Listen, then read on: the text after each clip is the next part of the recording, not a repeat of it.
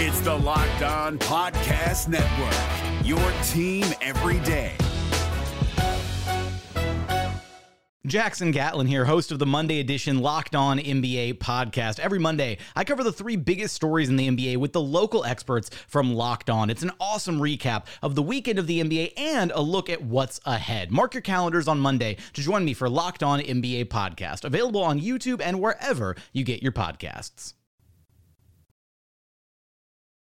On today's show, we're going to take a belated look at Cavs-Hawks, talk about some of the fallout of that sort of meaningless game, and the Cavs' depth. A lot to talk about as we get late in the season here on Locked On Cavs. You are Locked On Cavs, your daily Cleveland Cavaliers podcast.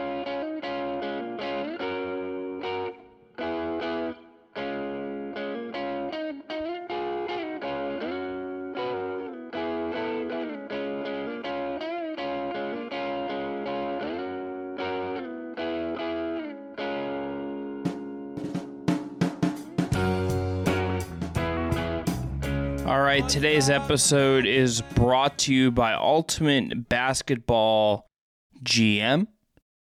It's a new great time for ever dreamed of becoming an NBA GM and managing your basketball franchise. Then this game is definitely for you. To download the game, just visit ultimatebasketballgm.com or look it up on your app store of choice. Our listeners get a 100% free boost to their franchise when using the promo code Locked On. That is in all caps in the game. All right, I'm Chris Manning. That's Evan Damerl. This episode is, as always, produced by the one and only Jake Stevens. The music on the way is from our friends at Astro Radio. Evan, to hit on Cavs-Hawks first, this was a game that I think we will talk about the reffing and just some of the weirdness of that's part of this discussion. But I think from a Cavs perspective, there are two things that stand out to me. Number one, Donovan Mitchell was again awesome. He has 44. He is just like kind of willing the team to kind of come back in a lot of ways. And also, you could tell that this game meant a lot more to the Atlanta Hawks, in my opinion. I think it meant more to the Atlanta Hawks, but more than anything, Donovan Mitchell was sensational. But more than anything, the Cavs, you could tell that they were banged up, that they were a couple key players missing. I think the lack of Jared Allen was evident in this one, just because Evan Mobley did a lot of otherworldly stuff defensively, but you could really use that security blanket that is Jared Allen for Evan Mobley at times, just because you don't want to overtax him on the defensive side of the ball too much. But yeah, we could talk about the reffing until the cows come home at this point. It is what it is. The Cavs now have to shift their focus to New York on Friday, which I spoke with Gavin Shaw of Locked On Knicks at length about that game and a possible playoff series between those two. So check that out on Friday's episode of the show. But yeah, it is what it is. The Cavs didn't win this game. They at least showed life, because at least in the first quarter, it looked like they were kind of getting buried by Atlanta a little bit. Then they clawed and fought their way back into this one, and then things just kind of didn't swing and break their way towards the end of it. One of the things that I think the depth was worth owning, because there's no Jared Allen, there's no Isaac Okoro. Both these guys missed the games with kind of minor injuries. I think that in all likelihood, this is being very precautious. This is kind of worrying about the late in the season kind of thing. I think that's where we're at here. The Cavs are very much, I think, in maintenance mode, and I think that makes a ton of sense, right? I don't think it makes sense to really put your foot down on the gas at this point in the season. So there's that. The Mitchell part of it to me is probably the most fun part, because in this game he gets above 40. And it ties LeBron James for the most 40-point games in a Cavs season. And he's a lot. I think he should be a lock for All-NBA. He was an All-Star. He's not going to be in the MVP discussion, but I think right on the outside of the top 5 to me feels right for him. We're kind of pushing in based on whatever metrics you're trying to do. But I think he's been one of the best players in the league this year. I think certainly came out guns blazing and was incredible in particular, but he's going to finish this season as having, I think, one of we're on the pace.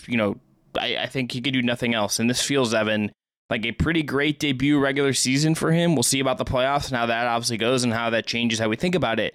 But this is just one of those games. I think that's a reminder that Mitchell's having a really, really, we shouldn't lose sight of the fact that he's having an all-time Cavs season to some degree.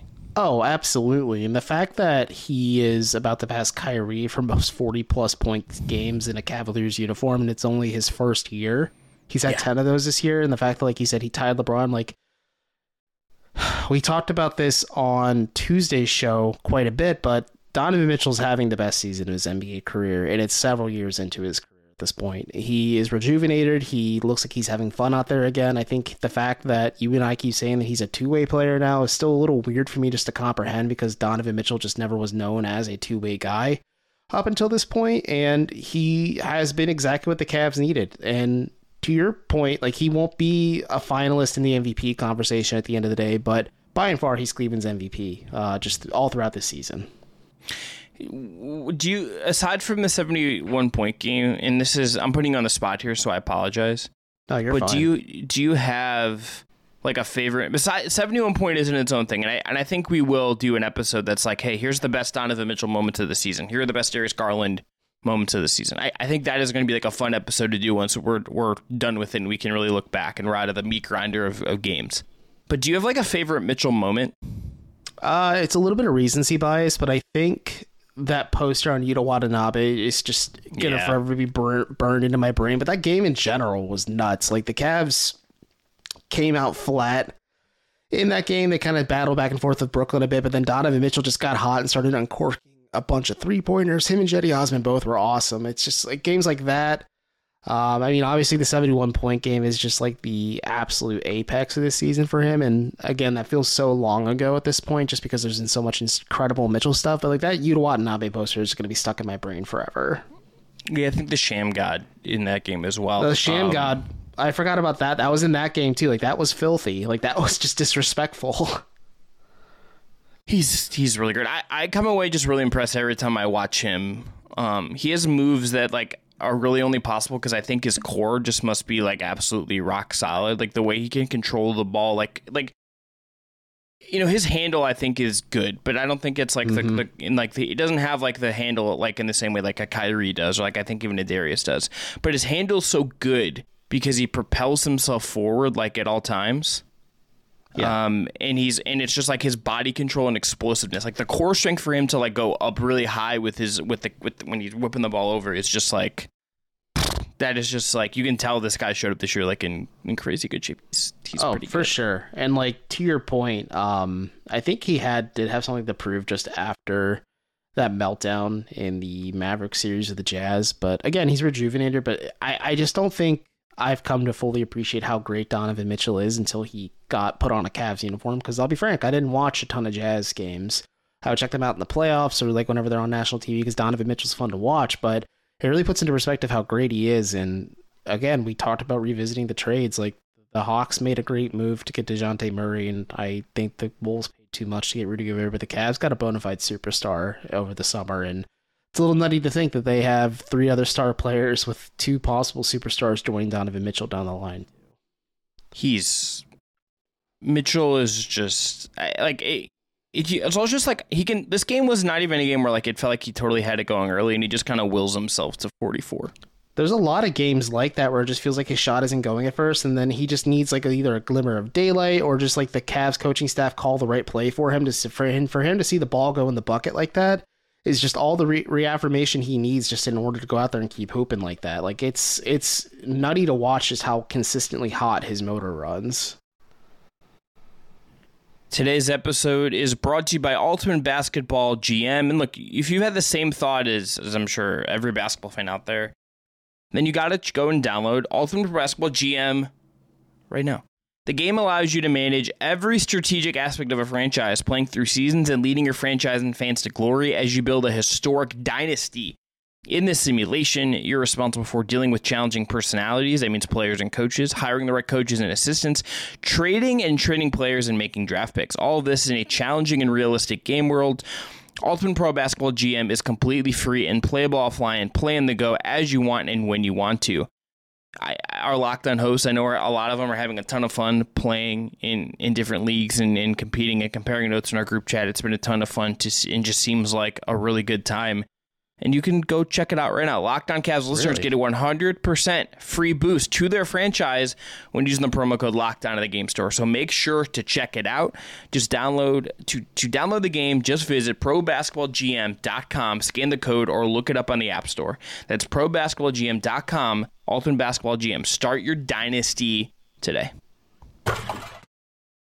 The NBA playoffs are right around the corner, and Locked On NBA is here daily to keep you caught up with all the late season drama.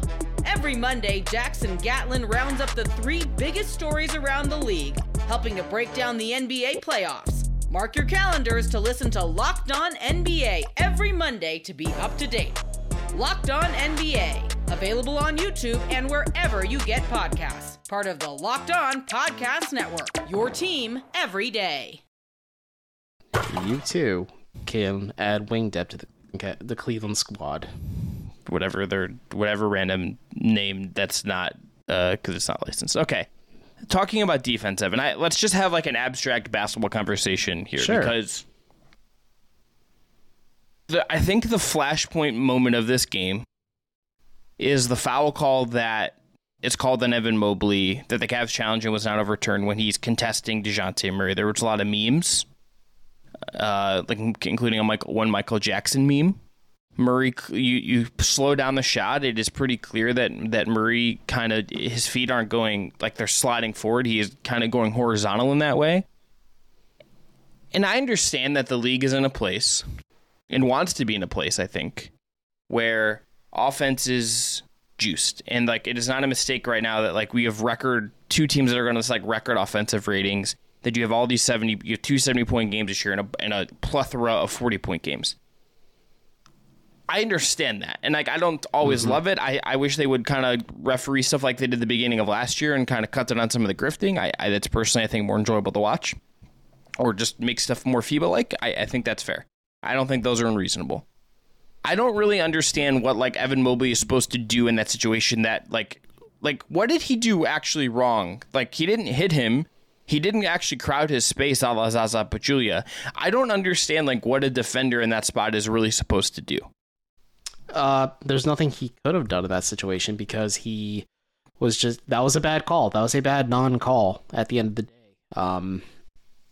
It's frustrating because Evan Mobley is a big, and you need to give him the benefit of the doubt as well that he is trying to defend DeJounte Murray in space like that. And he was given no landing zone to land when closing out on that 3-point attempt, and Murray didn't allow him to do so. And it's incredibly frustrating if you're the Cavs, because again, like, they came out a little flat in this game against the Hawks, but they scrapped and fought their way back in, a lot of it on the back of Evan Mobley and just some really insane defensive plays, especially when there was no Jared Allen out there. And you just have to throw up your hands and say, well, it's just going to be one of those games. And you can't say like it's some grand conspiracy. I think there is the human error component when it comes to officiating, of course. Sure. But like, this was a bad missed call. And like, the fact that they reviewed it and still like stuck to their guns like that, like there was no indisputable evidence to say that Murray didn't cause anything that was flagrant.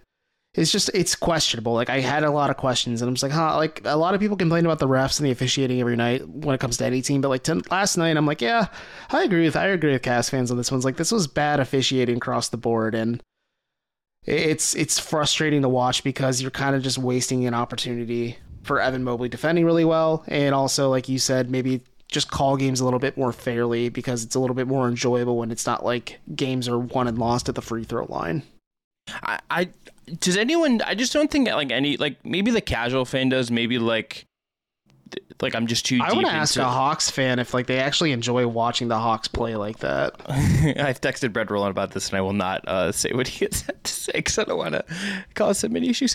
But like, I don't even mean that. I just mean like, I wonder if like the casual basketball fan is like into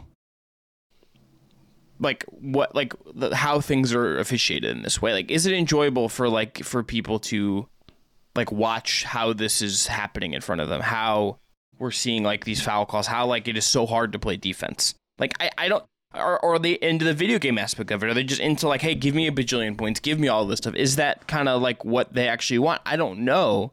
I personally just like, I don't know like what you're supposed to do. You know, like defense is already going to be harder. Defense is already going to be the much harder of the ball. Like you could defend you see possessions every single game where a defender defends someone perfectly and like someone just makes a tough shot. Like the next possession, DeJounte Murray hit a really, really tough pull up and you just got to like tip your cap to him at that point and be like, you know what? Like you did the thing. Good job. Like Donovan Mitchell has done that to people. Everyone has done that to people. I also just I wanted like, I feel like the playing field should be like a little more level. Like, is that unreasonable?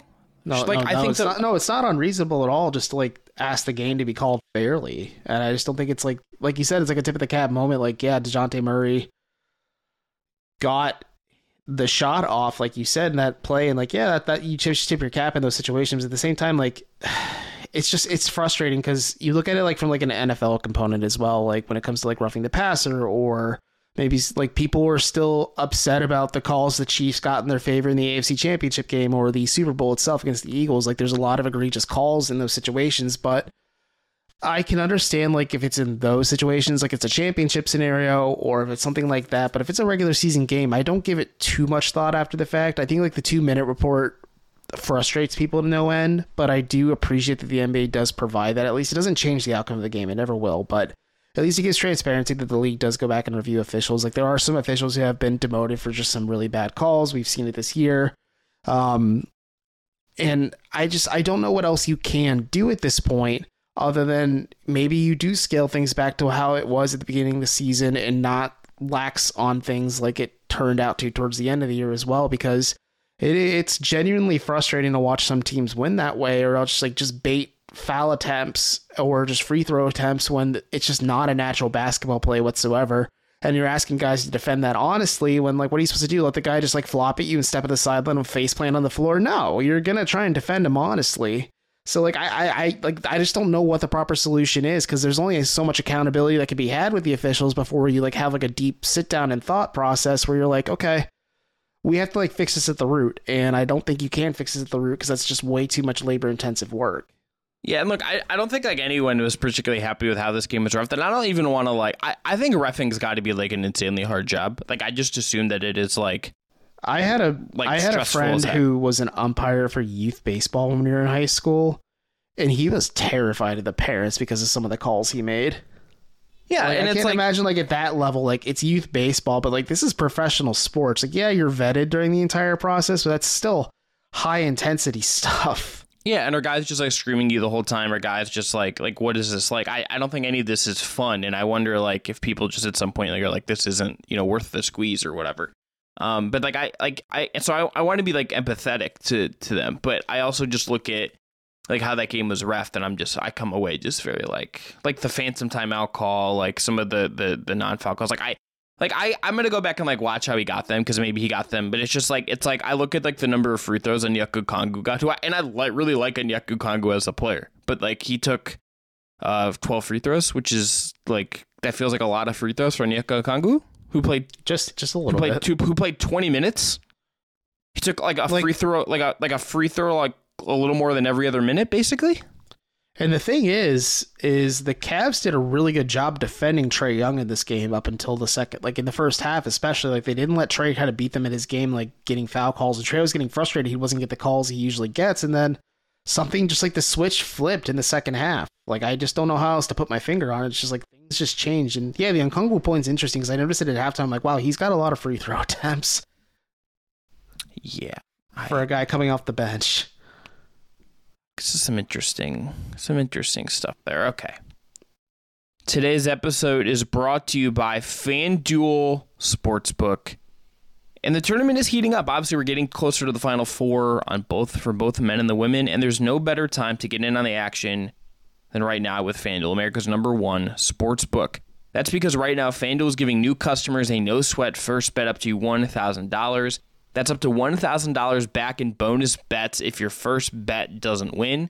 Just go to FanDuel.com/LockedOn and sign up today to claim your no-sweat first bet. Then you can wager on everything from the money line to point spreads to which team will be cutting down the net. All of that is on an app that's safe, secure, and super easy to use. So don't miss your shot at a no-sweat first bet up to $1,000 when you join FanDuel today. Just go to FanDuel.com/LockedOn to sign up. Make every moment more with FanDuel. The NBA playoffs are right around the corner, and Locked On NBA is here daily to keep you caught up with all the late season drama. Every Monday, Jackson Gatlin rounds up the 3 biggest stories around the league, helping to break down the NBA playoffs. Mark your calendars to listen to Locked On NBA every Monday to be up to date. Locked On NBA, available on YouTube and wherever you get podcasts. Part of the Locked On Podcast Network, your team every day. Evan, we'll have this game is not lead us, and we're talking about it late. Obviously, I'll take the reason that's on me, listeners. If you're annoyed about it, I asked Evan for a night off, and I just kind of needed it. No blame taking is needed. If you need a night off, you need a night off, and our listeners should understand that. And I'm saying directly into the camera when I say that, so you know I'm talking about you, Timothy. If someone's in Timothy, you've called them out on that. It's awkward, but we are late in the season. Correct. We're not learning a ton about the Cavs at this point. They had a ton of guys out in this game. Like, aside from the main guys, there's no Howell, Tony Neto, there's no Danny Green, there is no Dean Wade. Like, you had like 9 active guys, I believe, and that's already going to put you in a weird spot. I understand that people get a little the depth isn't good.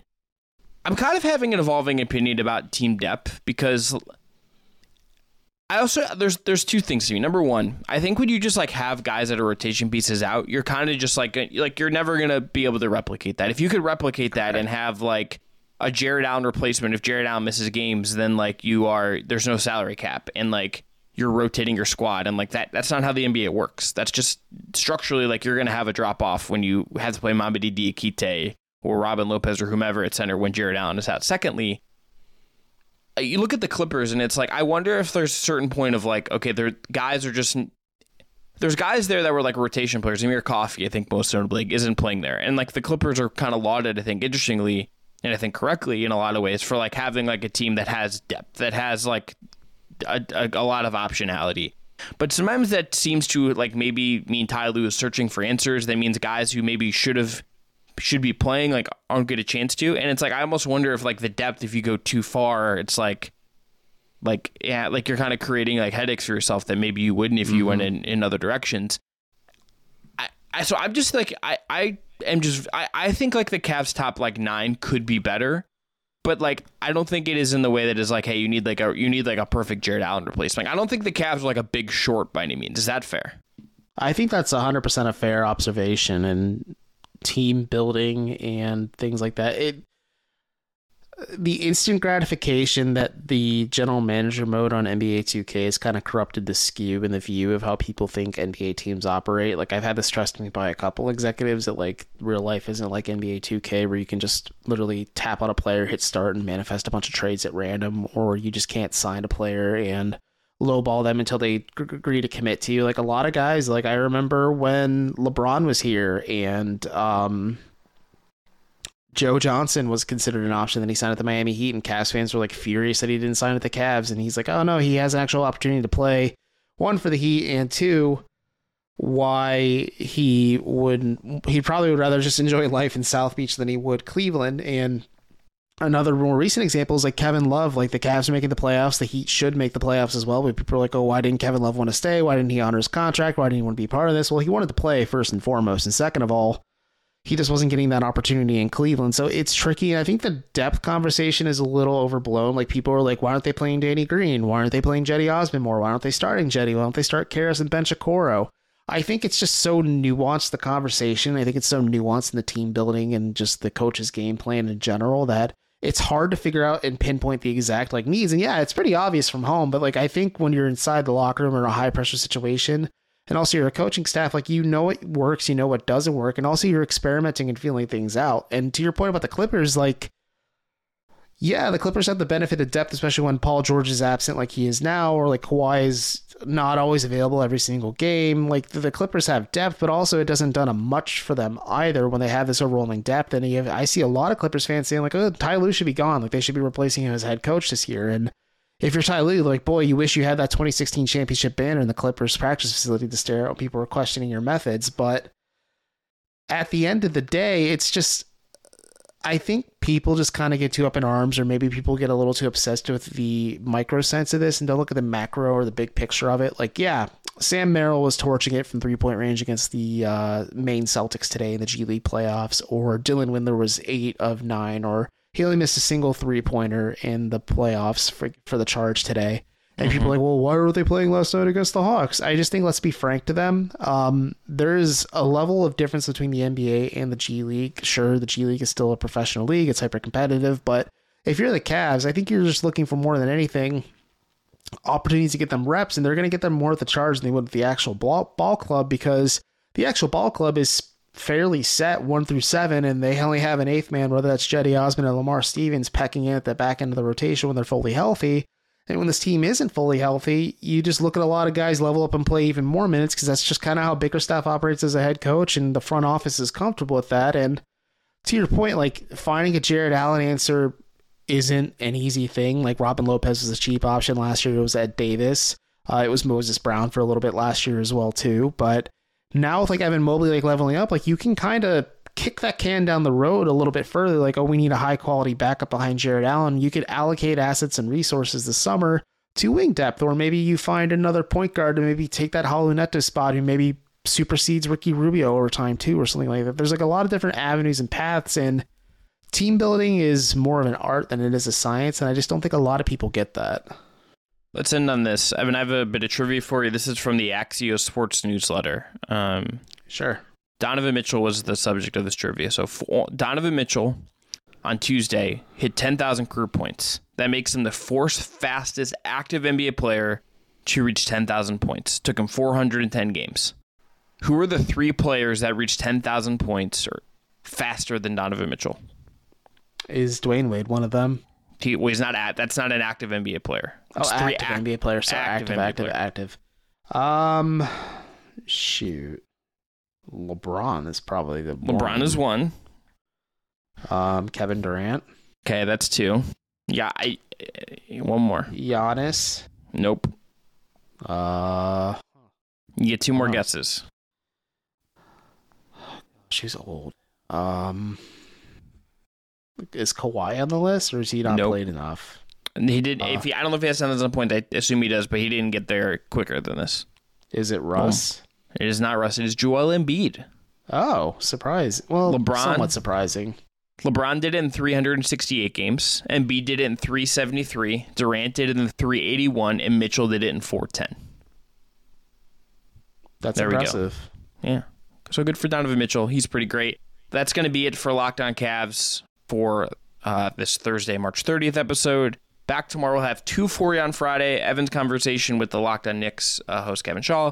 And we will talk about some miscellaneous other Cavs-y things in another one to get us to your 5 episodes for the week. Thanks again to Jake Stevens. Thanks again to Astro Radio. I'll back at you tomorrow.